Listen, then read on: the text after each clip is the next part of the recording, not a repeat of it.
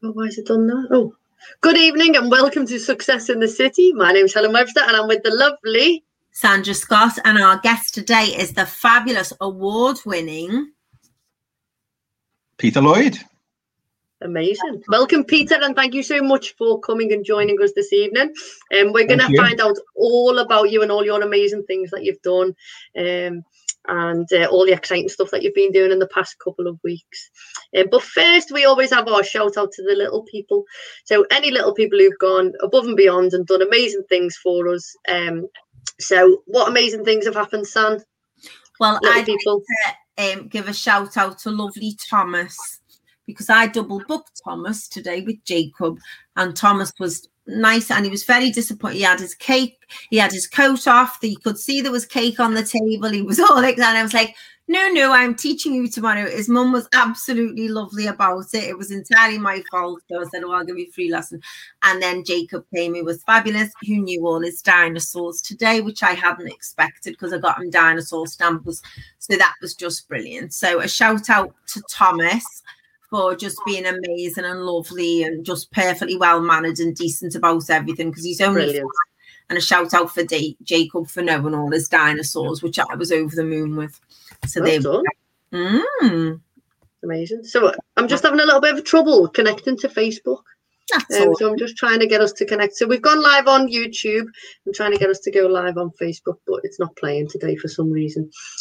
So anyway, shout out to the little people. Peter, who's your shout out to? I've got a few. So a few of my neighbours in the road. So in lockdown, we had a lot of the children helping out in the road with planting and cleaning up and keeping the street green.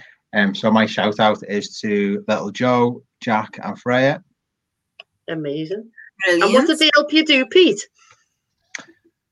All sorts. So just keeping the street clean and tidy, doing weeding, leaf clearing, debris cleaning, and the exciting bit, planting.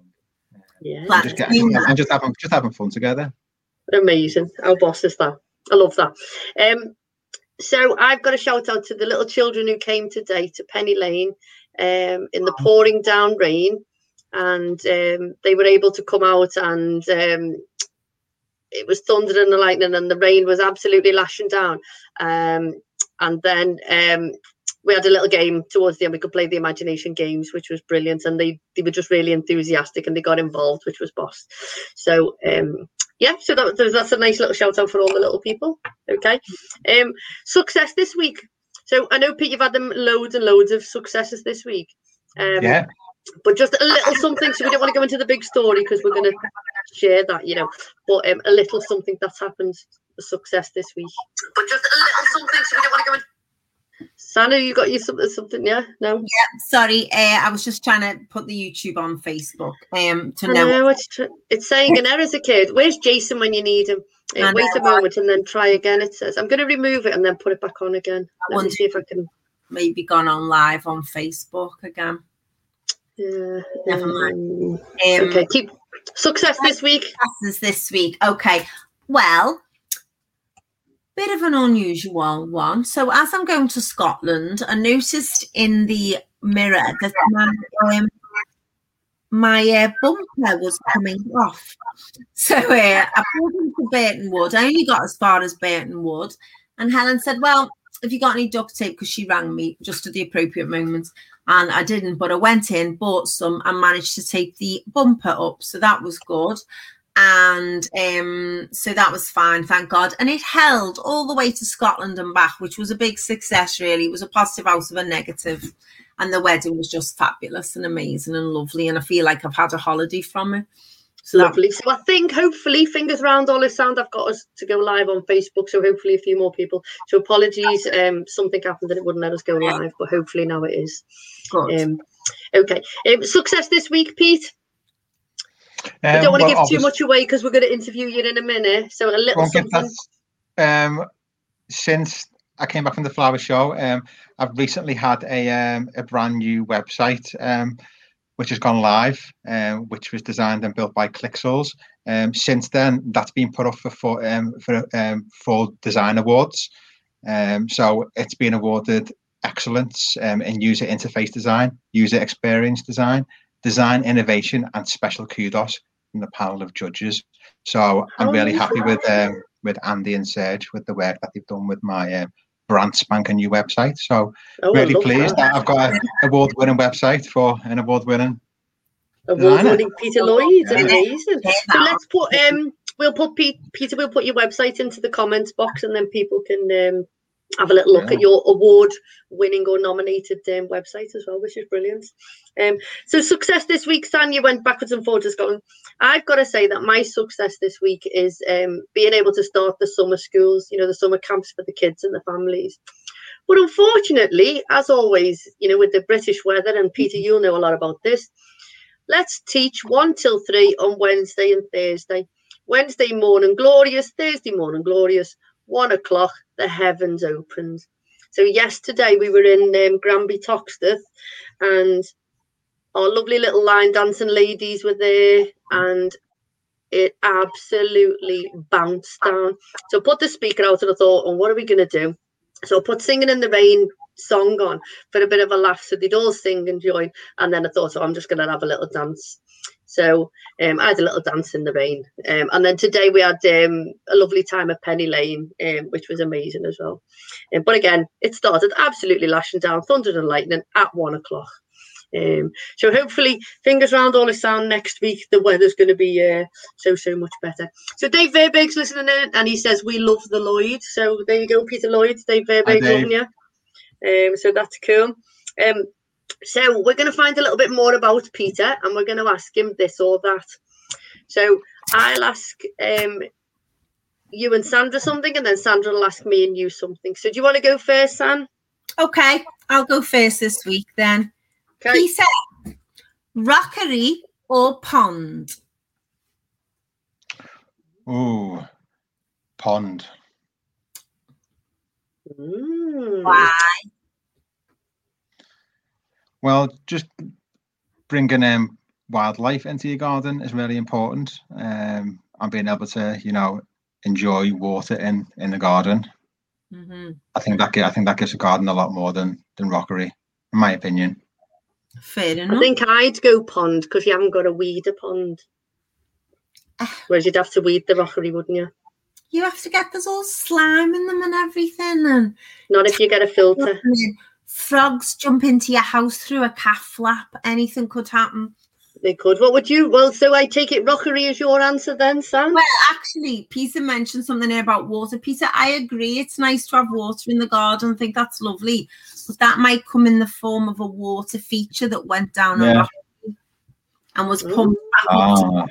Then, I'm not a lover of ponds because I'm phobic of people landing, smacking their face and dying in them about drowning. And you can drown in a puddle, let's face it. Yes, but I think a water feature is a nice thing to have in the garden.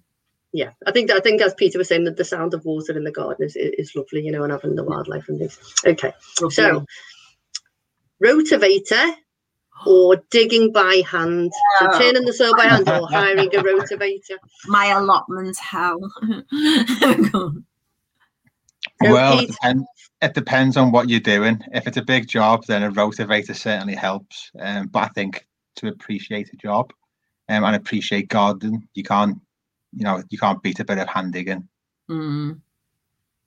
There we go. What do you think, Sam? And again, it depends what the ground's like. If it's hard and tough and clay, then definitely a rotavator.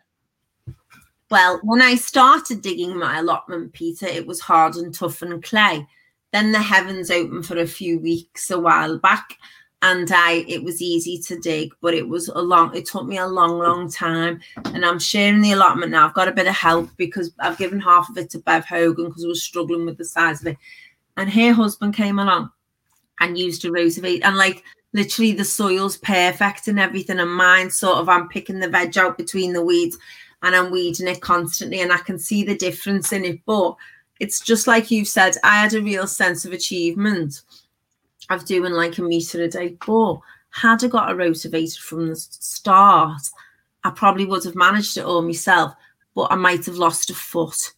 So you've got to weigh up the pros and cons. When I say foot, I don't mean a unit of measurement. I mean, I might have chopped my own toe off. So that's what made me a bit nervous of the rotavator, let's face it. Yeah. So hand digging for me. For me, neither. We always pick one. I just like to want to eat what's grown there or cook what. No, I'd probably do digging, I think. But I think as Pete was saying, if it's a big space, then you need the rotavator, don't you? Go on, San, it's your go. Okay. Hydrangeas or lilac? Oh, well, now it depends on what type of hydrangeas you mean.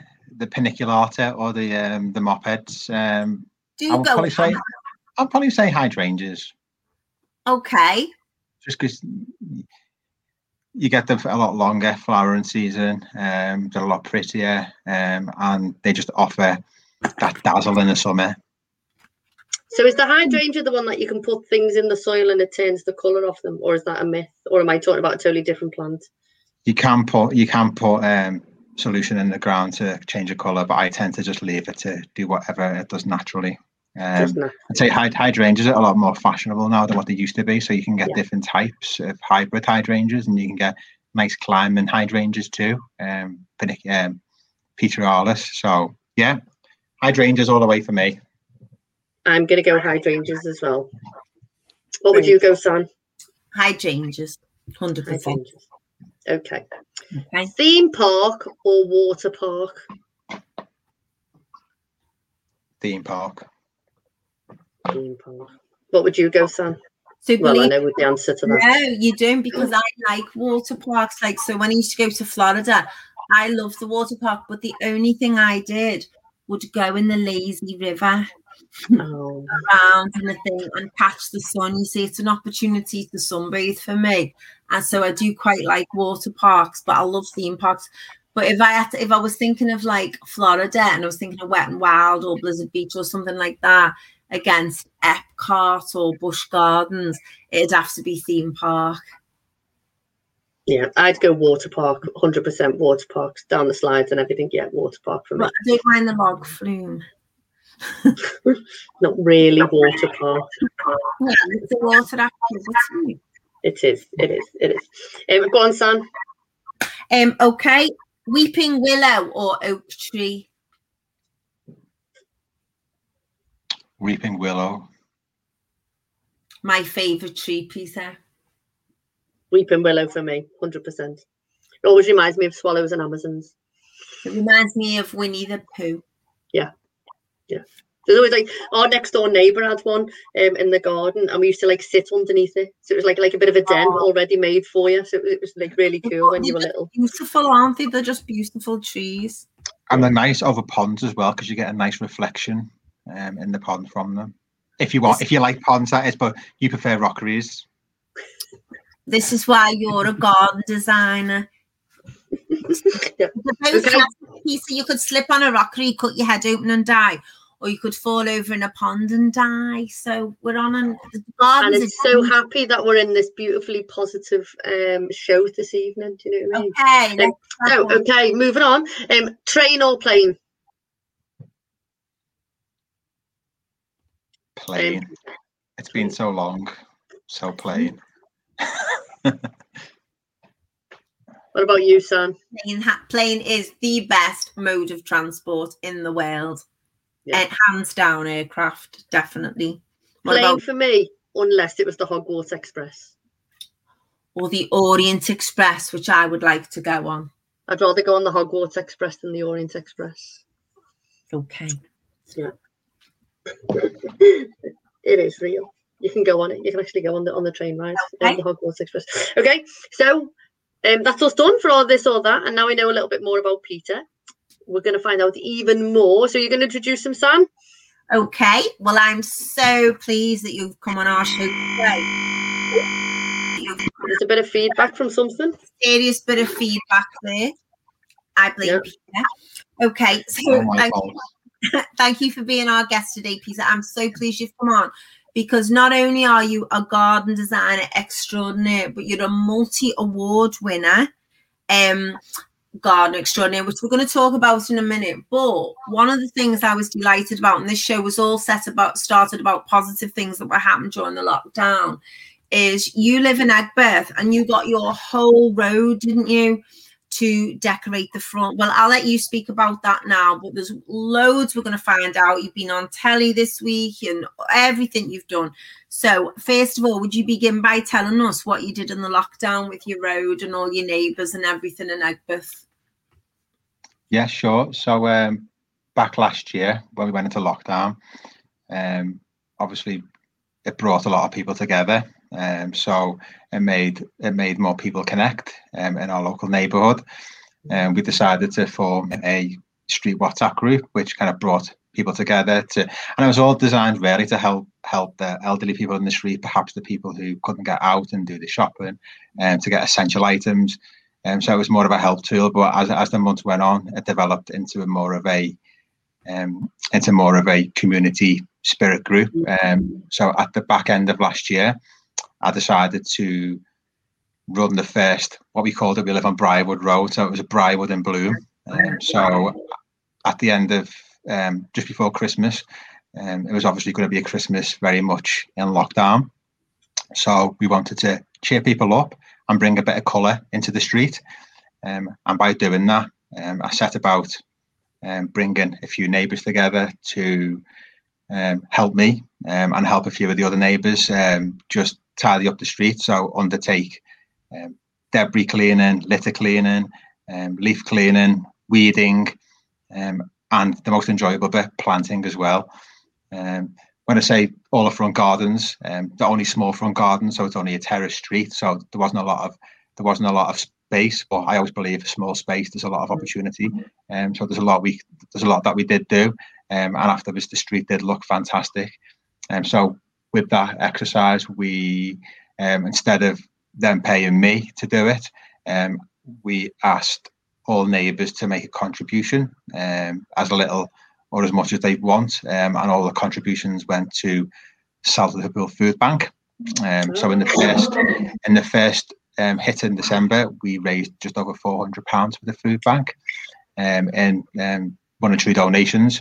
And obviously we asked people to contribute towards putting plants in the garden. So we asked for a £10 contribution off everybody who wanted to splash of colour, just to make the street look a bit nicer through the bleak winter.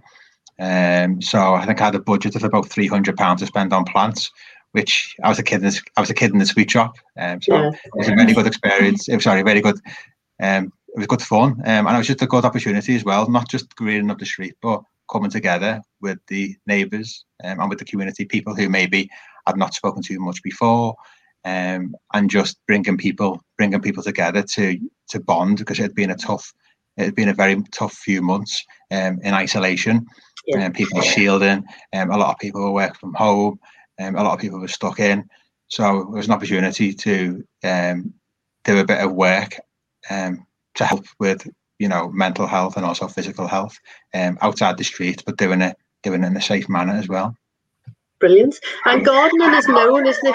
Has anybody got a YouTube on or a Facebook or something? Because it's just having a little no. Gardening is known, isn't it, for its mental well-being, and a lot during lockdown, because we weren't allowed to go outside and do outdoor activities and things. They were encouraging people to garden and allotments and things like that. So it's an amazing thing that, and I think getting the little people involved, that you gave a shout out to, is a lovely thing. The little people loved doing it. It was good to get them involved in it, get them interested in it as well. And when we did it again at the end of March. So we were trying to make it a seasonal thing. So that was the winter clean-up. We did the spring tidy at the end of March, and we had more people helping out, and we had more houses which wanted to get involved and have more colour, tidy up. Had it not been for Tatton Park in June, we would have done it again. But I had a bit too much on to organise, so we'll be doing one hopefully in the early autumn, just to give things a bit of a tidy up before. And for those people, absolutely beautiful, because I saw the pictures of the road on Facebook. Now, when I was a kid, I used to deliver the Mersey Mart in your road.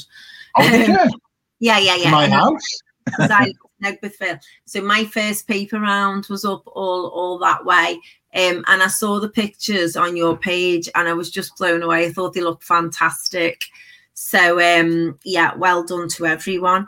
Now, you mentioned Tatton Park, the Tatton show then, didn't you? The RHS show, as it's called. Yeah. So would you like to tell our viewers and listeners about that then? What's just happened? Because it's very, very exciting. And you're a bit of a celebrity now, so watch out, Charlie Dimmock. So yes, I was fortunate enough to be invited to exhibit a show garden at the RHS Tatton Park Flower Show last month. It was a long time coming because I should have done it last year at the Chatsworth Flower Show, but the year that we just had, we didn't have any flower shows at all last year. But the RHS put my name in a hat to have one this year at Tatton Park. So the garden that I exhibited at Tatton was called Breathe Easy. So the background into that was it's a garden for mindfulness. It was very much a mindfulness themed garden. And part of mindfulness, you're focusing on your breathing. So that's why the garden was called Breathe Easy. So it was only a fairly small garden. So it was a 6x6 plot that we got on site. So the garden itself, as you walk into it, was sunken below ground level. So I wanted to give users the feeling that that once you're inside the garden, you're in a private and secluded space, and you can undertake mindfulness, either meditation and focusing on your breathing. And I think most importantly as well, I wanted it to be a space where it brings communities together. It's part of what I believe in and what I do, and all the jobs that I try to do. I always try to involve the community in some way.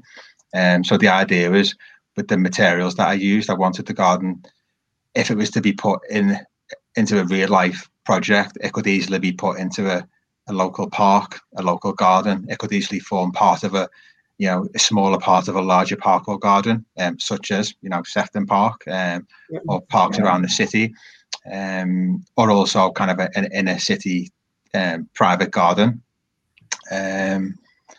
So the garden itself, in terms of the hard landscaping, we used, because I wanted it to, represent the end user, and where it was going to be put. So we used reclaimed tropical hardwood sleepers for all of the perimeters. All of the reclaimed tropical hardwood was environmentally sourced. So we used a supplier down in Essex. So when I say the sleepers, they're not the traditional railway sleepers which we use, which have got creosote and tar on, and they were in fact marine sleepers all the way from London Dock. So in that, because they are marine sleepers, there's no tar, there's no chemicals, so it's all environmentally friendly, good for the wildlife, good for the plants, and also when you sit on it or perch on it, you're not going to get a nasty piece of dirt on your clothing, because it's got no chemicals on there at all. So within the garden, I really wanted to use it as not just an ornamental garden where you just go and look at and go to enjoy. I wanted it to engage with the community as well.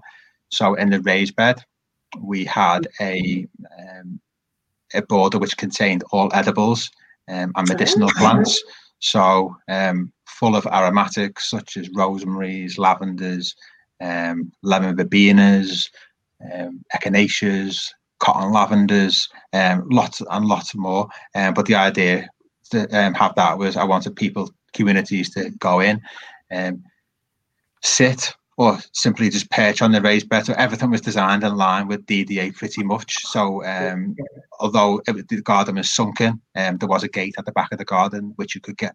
In the future, you can get level access in there, designed to a width, so you'd get wheelchairs in there. There was a turning circle for wheelchairs, and obviously the raised bed was designed at a height where one could easily just perch on to do either weeding, plant care, harvesting, or just simply to chill out. So the garden had many different functions, lots of different seating areas and rest points. I always believe that a garden to have a seating area, it doesn't need to be a formal seating area. It can just simply be a rest post or a rest point or a bed to comfortably perch on. just so that people can enjoy the garden from different vantage points.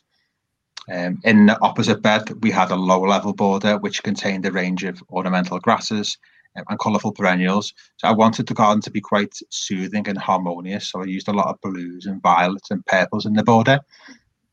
But I also had a bit of colour, a bit of bounce in there, just because we had in the low-level border, we had a fiberglass sculpture, which was given to me by a lady called Stella Lang. She's a lead artist, project artist, and she was working on a pilot project with Merseyside Stroke Association over the past few years, and it was commissioned. The piece of art was commissioned as part of a national lottery project. So it had mosaic patterns on there.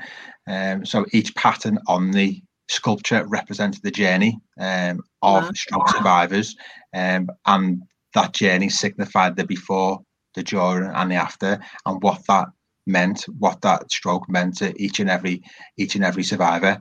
And that was very much a mindfulness themed project which the Merseyside Stroke Association undertook, because doing art-based activities forms part of the recovery process for stroke survivors. So that very, very much tied into the overall mindfulness theme within the garden, and it was just a beautiful piece of sculpture, which we did get a lot of questions and a lot of interest in that from the public. So that was the lower level border. We had some trees in there, some silver birch trees, because obviously they would be the kind of trees you'd find in a local park or maybe at the edge of a woodland. The sleepers were just fantastic. We got a lot of questions about those. So all of the whole garden was sensory. So as you know, a lot of the gardens that I do design, they are sensory gardens, not just through the planting, but also through the hard landscaping as well. So the timber sleepers, because they were reclaimed, it had a beautiful patina on it, lovely and hard inside, but it was so rustic, steeped in history. I think they were about 200 years old. So they were originally from Australia, but they'd been brought over to be used at London docks. So we had a self-binding gravel footpath, which is obviously easy to walk on, and it can be easy for wheelchair users to access and maneuver on.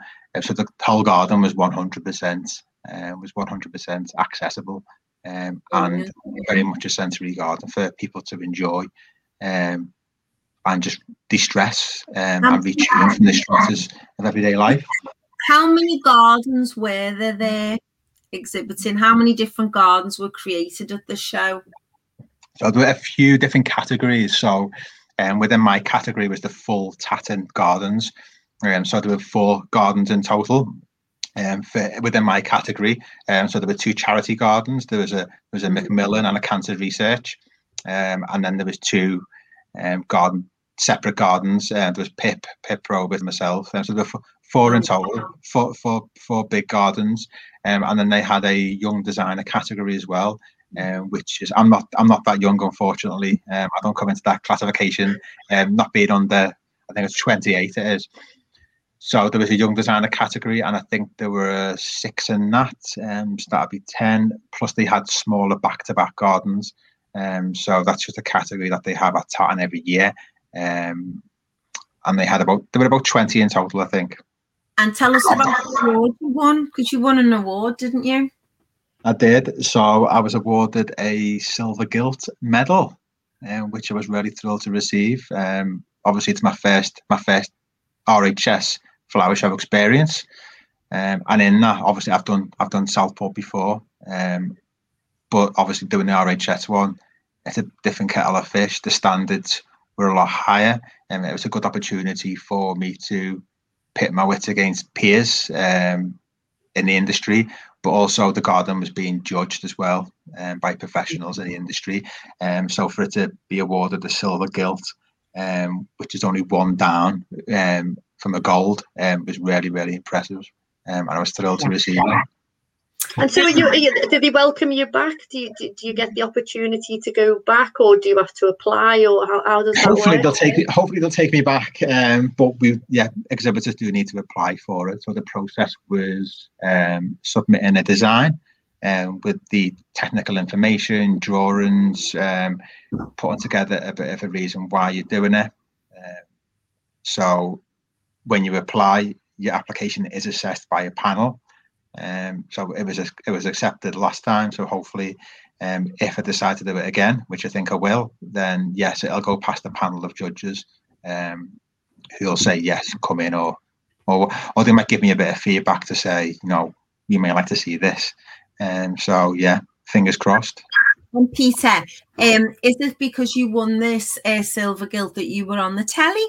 Because you were interviewed, weren't you? And you were on BBC Two on Saturday evening, weren't you?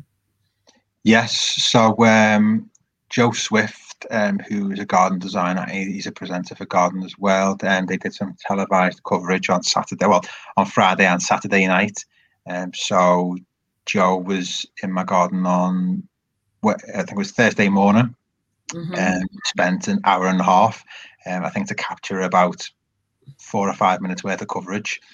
So he did a bit of an explanation himself, a bit of a walkthrough, explaining a bit about my garden, and then he invited me in to my own garden to ask some questions about the garden, a bit about the sculpture, because that was a big interest point, a bit about the planting as well, and just to congratulate me on my medal. So it was great to have Joe in the garden with me. And yes, it's on. It was on BBC Two on Saturday night, from 7 till 8. So if you did miss it, then you can catch it on BBC iPlayer.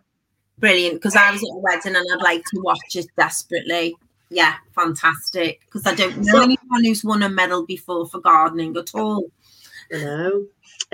So I just want to say that Joanne Fife is listening in, and she says, thanks to the Breathe Easy Garden and Peter's knowledge, I now know the large daisies are called echinaceas. So you're teaching the world as well about plants, which is amazing. So we've got someone watching from who's in New Orleans, and Tom has put gardening as therapy is called hortitherapy. I did not know that. Makes sense. But Tom, you won a medal at Peter, you won a medal at Southport, though, didn't you? Yes, it feels like a long time ago now. That was nearly 2 years ago. So that was a garden called. That was a garden to raise awareness of pulmonary fibrosis, which is a debilitating and life-limiting lung disease. And that all stemmed from my dad, who sadly lost his life with pulmonary fibrosis back in 2014. And I think that is really what inspired me to design gardens for illness and accessibility. And also, not that all gardens should be a place of enjoyment for anybody, whether you have an illness or not.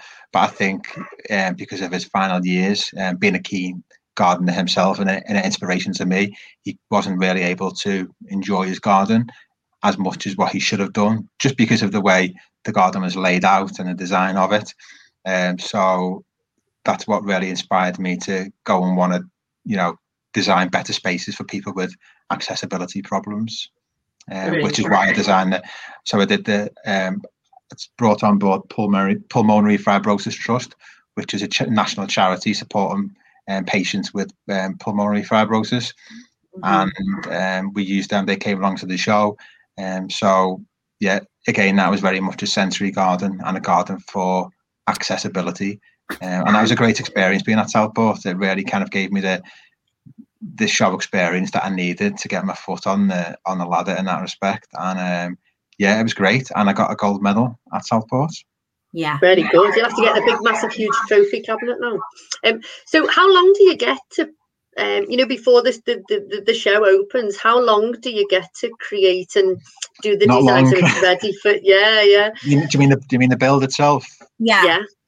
Not long. So for this show, we got 2 weeks. So we got access on the 5th of July.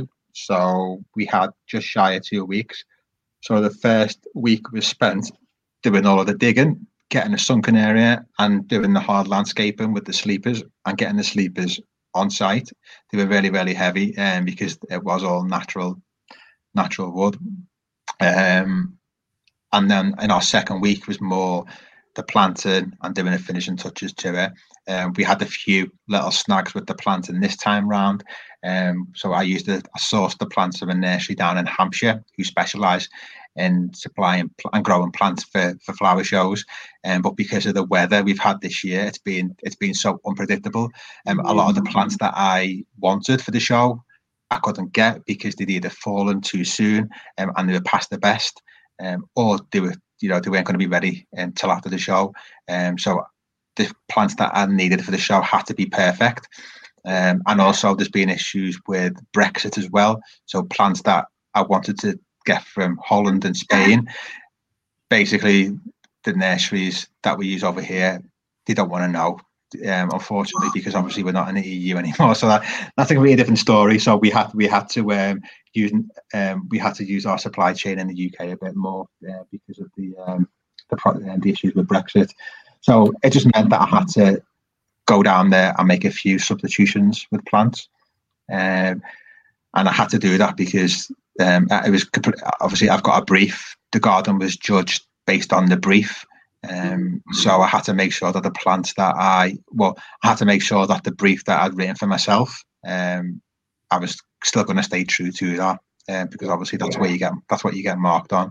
So obviously sensory planting which was the colours and the feeling of the garden all had to meet the brief. So it was very important that I had to go down there. So that took a few days off the job. So the second week was quite stressful because travelling down to Hampshire was a little bit stressful, but it worked out very well in the end, and I got the plants that I wanted. You got a silver medal, so amazing. Richard Lloyd, silver guild, sorry. Richard Lloyd is listening in, and he says he's so proud of my cousin's achievements. So thank you to Richard. Yeah, that's lovely. So after the garden's all, the show's finished, what happens to the garden? Yeah, that's what I wanted to know. Yeah. Yes. So the garden. So it's always a bit of a shame when you have a show garden and you dismantle it, because it's so sad because you put your heart and soul into it. But with this garden, we wanted it to be as sustainable as possible. So we didn't want to have any waste, or we didn't want to be knocking down any block walls and putting it into a skip. So we wanted all of the materials to be reused, but also we wanted the garden to be reused as well. So we had decided to gift the garden to the Walton Centre in Fazakerley, which is next to Aintree Hospital, as I'm sure you know. So the garden has links to neurology and neurosurgery with the sculpture, which was produced with the Stroke Association Merseyside.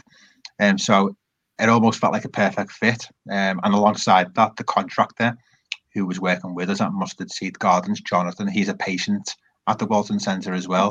So there was kind of a lot of personal connections there, and also family connections as well. So we met up with the Walton Centre before we did the show garden, just to make sure that they could facilitate the garden. And so within the Walton Centre, they've got a couple of courtyards. In particular, they've got a staff courtyard, which doesn't really have that much greenery in there. So we identified the staff courtyard as a place where the garden could be placed. It's got a good aspect, because the garden was designed for southwest facing. And we just thought overall, who deserves the garden more after the past 12, 18 months, the NHS, for staff to enjoy, but also for patients to enjoy as well. So the garden was, we finished off moving the garden today. So Tatton's clear, and the garden is now at the Walton Centre ready for construction. So we're hoping that within the next 2 weeks, there'll be a brand new garden there for the patients and the staff to enjoy. Amazing. It's amazing, and I'm sure that the staff will just absolutely benefit massively from it. Because, as you say, they have had a really tough, and they've just been phenomenal, haven't they? We're just so lucky to have the staff, but for them to be able to go outside and maybe have a little quiet time and just appreciate, and being in the garden and the green space just, helps them relax and just enjoy the space. So the builds, that'll take another 2 weeks, is that right? Yeah, about another 2 weeks. So with the show garden itself, it was only built to last 5 days a week. So obviously when we construct it again at the Walton Centre, it'll be constructed to stand up for a lifetime. So we just need to be mindful of that when we're putting in, we'll have to put in concrete footings for the sleepers, and obviously the footpath as well. And we'll have to be durable. But yeah, we reckon it'll be about 2 weeks worth of work. Amazing. Yeah. That's such a good thing to do, isn't it? So we'll be putting on the link. I'll be putting the link for the iPlayer and all the information if people want to access it and watch your interview that was on BBC Two on Saturday. So and there's lots of photographs, isn't there, on Peter's Facebook? So we'll put Peter Lloyd Gardens, Gardens by Peter Lloyd Facebook page up as well, and people can go on and have a little look around and stuff like that, which is pretty cool, isn't it? Yeah, thank you. Tom, so not only are you a gardener extraordinaire, you're also training for a marathon. I am. I must be crazy. Yes. Yes, and I've not trained for 3. I know I've not. I'm a bit embarrassed because I've been so busy the past few weeks. I've not done any training at all. So I'm back on it again tomorrow because I've only got 2 months to go. So yeah, the London Marathon is what I'm training for. So it's the first year, I think, or one of, it's on the 3rd of October. It's usually in April, I think. But obviously because of COVID, it got flipped forward to October. So yes, I'm going to be running my first marathon, and I'm going to be running the marathon to raise awareness and to raise funds for a charity called the War Memorials Trust. Right. Okay. So War Memorials Trust works to protect and conserve war memorials, and it does that through giving conservation advice, and it also facilitates grant schemes as well. For the thousands of war memorials across the UK. So there are an estimated 100,000 war memorials in the UK, and obviously they were all built, just over a century ago, between like 1918 and 1921 after the First World War, and they were all constructed by communities, all paid for by communities. Obviously, as time's got on, custodianship of war memorials, it becomes a little bit blurred. So in some cases, we don't know who's responsible for war memorials, and that led to some war memorials falling into a state of disrepair. So during the centenary for World War I, which was only a few years ago, the War Memorials Trust received some money from the government to help restore a lot of the war memorials desperately in need of necessary conservation and repair works, and I was fortunate enough to work on board with them. So as you guys know, my background stems to building conservation and architectural design as well. So I was fortunate enough to do some work with War Memorials Trust and to help them in that program during the First World War, helping custodians and grant applicants, giving them technical advice on what they can't do, and giving them advice on best conservation practice in line with Historic England and the statutory bodies. So yes, so I think it's really obviously now that the centenary is finished for World War One, as a charity, they rely solely on public donation on donations from the public. So that's pretty much why I want to help them. I want more people to be aware of what the trust do, the help that they give the public and grant applicants, and most importantly, help us preserve these important heritage assets for future generations. I think it's really important. It acts as a reminder to everyone of the sacrifices made by the service personnel. So yes, I think so. That's what I'm running the marathon for, to help the trust. I would at the top of Law Hill in Dundee on Sunday. My brother took me up there with my sister, and it's the highest point in Dundee, and you can see right across the city, across the Tay and everything. And at the top is a war memorial, and I was only looking at it, and they spoke about all the sacrifice of life and how many people had died from Dundee in the First World War, and I only saw that on Sunday morning. It never entered my head who's responsible for that memorial. They're just there, aren't they? You know, you don't realise, I suppose, and all of these things do cost money in the maintenance of them, etc. So that's really interesting. You've chosen to do that. Fantastic. And I think what's great is when you follow your journey, Peter, you know, so I've been following your training on, you know, on Facebook and stuff, and you do some great posts because you actually incorporate the war memorials around in your runs. So, you know, you're running somewhere and then you take a little picture, don't you, of a particular war memorial. And I was a bit like you, Sandra, you know, it sort of didn't even enter your head that, you know, they looked after, and obviously, you know, they are. And I don't think people appreciate how many there actually are, and not just in the country, but in our own city. It might not just be a cross or an obelisk or a cenotaph, but it could be a hall, it could be a building, or it could be something as simple as a plaque on a building. So we've got loads of them around, and in terms of training past the war memorials, I think I've made a rod for my own back, because I've done all the ones around within a certain radius of my house. So now I've got to run even further now to get new ones. So So what mileage are you up to? What are you on with you? Are you on target? Have you downloaded a plan? Have you been given a plan, or are you just doing it yourself? I've been working roughly to a plan. I've done a half marathon so far quite easily. I'm happy with that. I just need to do it again. So I'm happy with where I am. However, training has been at a standstill the past 3 weeks, so it'll be interesting to see how I fare tomorrow. You'll be cool rocking it again. And I think that's, you know, a lot of people when they do the marathons, they say that the hardest part of a marathon is the training, because it's the dedication of the time that it takes to train for a marathon. You know, sometimes, you know, the weekend, your long run can be like 3-4 hours and things to take. And then you've done like, you know, a couple of hours through the week as well to build up the mileage, but you've got to have the mileage in your legs, haven't you, know, to be able to carry on and stuff. So absolutely amazing. And the right food as well, the right nutrition is important as well. Yeah, 100%. You've got it. A great one is sponge cake.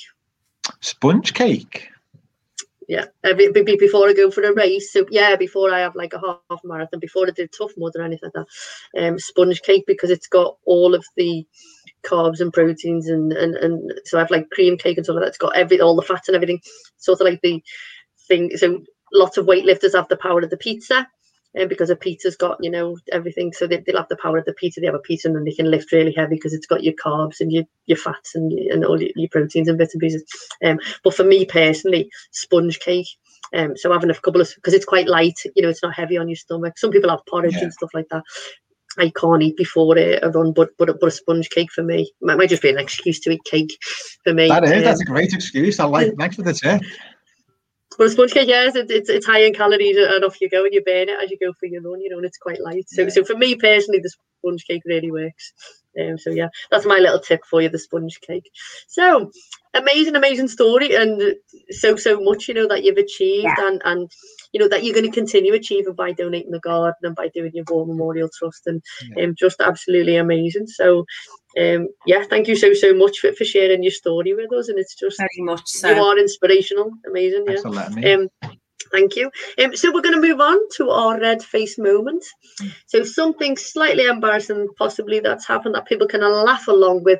So people only tune in to hear Sandra's red face. So last week, Peter, you may have missed this. I realised I'd planted a runner bean by accident in my hanging baskets with the other flowers, which are meant to be blue flowers and purple flowers to go to the front of the house with the lavender and all of that I've planted. And then I thought, what's that red thing? And I looked and thought, oh, God. And I realised I had a runner bean plant coming down from my hanging basket. So this is what you're dealing with me in the garden. But there we go. We're getting there slowly. I'm going to Google cotton lavender afterwards and a couple of other things you said that I've made a note of as you were talking. Well, I've got a few. You know, I've got loads of things. The bumper half hanging off on the way to Scotland. There's just so many. However, something did happen, Helen, that you missed today when they were talking about something, and they said, referring to me as well as you, these two are dead fit. You missed that. And I went, and I thought, that lady's including me in this conversation. I thought, I won't let her know I'm not. I won't say anything. What? And I thought, you wear a pair of leggings and you wear the proper gear, and people think you. I should have said, oh, yes, I'm training for a marathon, as I should have known. You just collapsed on the floor laughing. Anyway, meanwhile, Peter, Helen goes, we're at this thing and we're doing all the work with the kids and stuff, all different activities, chatter fit and imagination games, whack-a-ball, etc. And Helen goes, we're doing acupuncture in there. He said, we can have a go. We just go for 20 minutes and try it. So I went, all right then, I'll try anything. So I went in and you sit there and we're all sat there apart from each other. So the lady goes, sit there. She goes, I put this breathing music on. So we're breathing in and out slowly. Anyway, she picks me first. The woman puts pins in my ears that was sticking. And I went, ah! And she was going, breathe in, breathe out. So I was thinking, and it really hurt. So she did 4. And then she went, lung, and stuck in here. The 5th point was for your lung or whatever. Now, I think my lungs are all right. But anyway, that hit. But that was. Hang on. Then she asked you, were you a smoker? Is that what she said? So when she put the 5th pin in you, so Sandra, so the way the circle went, I was facing Sandra, so I was doing the don't look, you know what I mean? I was like looking at the floor, I was really trying to focus and concentrate. And as they went like that, she went, ah! As she put the pin in her ear. And she went, oh, are you a smoker? And you went, no, I am not. And she said, oh, because sometimes it really hurts if you're a smoker. And then she did your other ear, didn't she? Which was killing me. So she said, I've just got 3 in that one. So I had 5 things in this. And then when I saw Helen's, I thought, she's got big orange things sticking out. And there's these other 2 of them, and they go, and they're all dead relaxed. And I was like, I'm nagging here. And I was sat there, particularly it was absolutely killing me. And I was thinking, just sit there, breathe. And then I was thinking, it was awful. So then I went, anyway, Helen has to go and get the pins taken out of it. And I was like that. And then I thought she had to go. Anyway, so then she took the ones out, and I said, it's terribly painful. So she took them out of my ear. And then Helen's outside. It was fuming, and she said it was bored. Oh, it was absolutely awful. And the other were going, and this lady gives me shocked. She goes, I found it so relaxing. I was in agony. My poor left wing. Then, I haven't told you the best of it. She comes over and she gives you like a little wipe thing. So she went, best do that here as well. And I thought, and they're like, blood everywhere. I thought, she's clearly hit a vein. No wonder I was in agony. Honestly, it was awful. So that was hilarious. So I did the deep breathers. In the end, I had to close my eyes because every time I opened them and looked at Sandra and I was gone, I was just like laughing. I was thinking, no, stop it. These people are like trying to chill. So she sat there with these like pins sticking out of her ears, which are these like orange pins. I'd love to see that. And her face, I'm sure there's a photograph. And her face was like that. It was like, how many more minutes to the lady? And she went, 5. And I was like, and I thought, I said, I've got to go. And she said, 10 minutes. And I went, sorry, I've got, because I couldn't sit there much longer because I was just like laughing, and I thought, I need to get out because I'm going to spoil the experience for others. But it was all right. And so it's in Penny Lane, isn't it? Been there, yeah, on a Wednesday and a Friday, so that's all right. Yeah, we've been there. So we're going to move on to a skill share. Okay, a skill, and Peter, we were talking about skill shares before we came on. So something that you can share with people, maybe, we were talking about hanging baskets and feeding them, weren't we? Yeah, so probably now's a good time of year where colourful perennials start to fade and flower. So it's a good opportunity to start keep feeding stuff weekly using like a tomato food or a liquid seaweed. You can use that obviously in tomatoes, but you can also use it in the roses to keep the blooms keep coming out, or you can use them for other colourful perennials. So keep everything fed with tomato food or liquid seaweed, and that can be used for hanging baskets too. Well, I'll bear that in mind, and my green beans will flourish.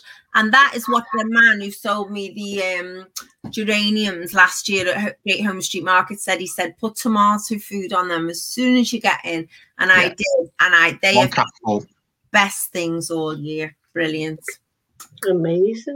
Fantastic. Okay. Shout out to the grown-ups. Keep that heading as well. Sorry. Keep that heading to your plants as well. Yeah, because that keeps them going, doesn't it? Yeah. And my dad showed me how to do that last week on one of the Thingo plants. So shout out to the grown-ups. Which grown-ups have done amazing things? San, have you got any grown-ups you want to give a shout out to? Yeah, shout out to the lovely people at the wedding this week. Do you know what? I was so looked after by my gorgeous family up in Scotland. I can't tell you. I was taken everywhere, driven everywhere. I felt so loved and cherished. And they were so, so kind to me. And everyone at the wedding was fabulous, and all the speeches. And it was just the most relaxed. It was just such a lovely time. Shout out to the girl who worked at Burton Wood, who helped me and lent me the scissors for the gaffer tape to hold me bumper on. Thanks. Big shout out to her. That was great as well. Okay, fabulous. What about you, Peter? Have you got any grown-ups to give a shout out to? Yeah, I've got my next door neighbour, Jane. Obviously, through lockdown, through the Tatton Park Flower Show, I was spending that much time watering my own garden. I got home every night, and my garden looked so sorry. Everything was starting to wilt, and as a gardener, that's not good. So while I was at Tatton, she was keeping all my plants well hydrated. So yeah, thank you, Jane. Thank you, Jane. Well done. And that's lovely. I want to shout out to the lovely older ladies who came out yesterday in Granby Toxteth. So they haven't seen each other for 18 months, and the centre's still not open. So it was an outdoor event, and older people have a lot more resilience, and they put the boots and the right coat on, and out they go. And they all came out, and it was just lovely to see them all. And they actually, as part of the activity day, the first 30 people who arrived got a hanging basket that they were able to take home, which is a lovely thing, isn't it? And it was begonias, wasn't it, in the hanging basket? And it was just lovely that Peter's like, oh, don't put begonias in baskets. I don't like begonias, sorry. I love, but it's lovely that, there's going to be 30 nice, houses with a hanging basket outside, which lifts the area, and it was nice and colourful and things like that. So it was lovely.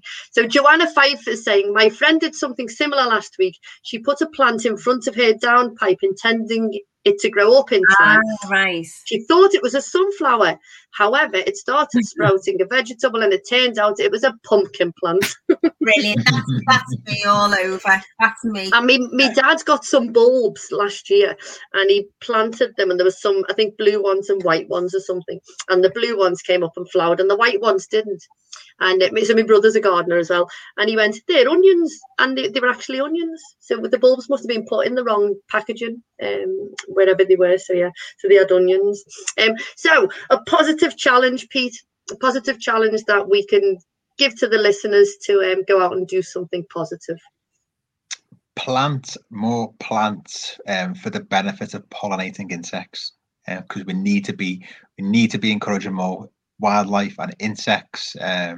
So maybe putting in, now's a good time to put in kind of your plants, your late summer perennials, whether you've got Verbena bonariensis, you could put in eryngiums, otherwise known as sea holly, rudbeckias, or heleniums, echinaceas, which I had at the flower show.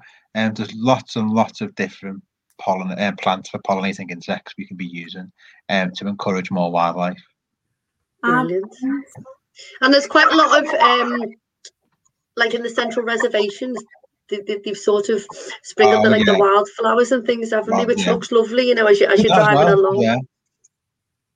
And that's been brilliant because and it's also saving like the local councils and things loads of money, because they haven't got to mow up and down and stuff like that. And it just looks so much nicer, doesn't it, when you're driving along and you've got like poppies and blue ones. I don't know what the blue ones are, but they look nice as well. Yeah, if you're doing that as well, it's always good not just to throw it down on grass, preparing the surface first. So either tearing the turf over to create a bed, or giving the the Lorna scarify, just so that when you put the seed down, it's got something to grow into. Ooh. See, we're learning loads today. Loads today. What, I've written loads down that he said. He's good on his Latin as well. He is indeed. So not as good as you, Sandra. We've come to the end of the show. Peter, thank you so much for giving your time and sharing your inspirational story. Sandra, you've been amazing, and we've had a great laugh this week, and I'm sure we'll have a laugh for the next couple of weeks. But Peter's going to give us some more of his Latin, and he's going to do his closing quote, of which was his school something or other. Motto that you live by? Achievement by faith and work. Achievement by faith and work. Yes. Brilliant. Amazing. And graft, and you'll get there. And just keep going. Yes, just believe in what you do. That's us. Keep on keeping on. That's what we always say, don't we? So thank you very much, and we will see you all next week. Thank you. Thank you. Bye-bye. Bye-bye.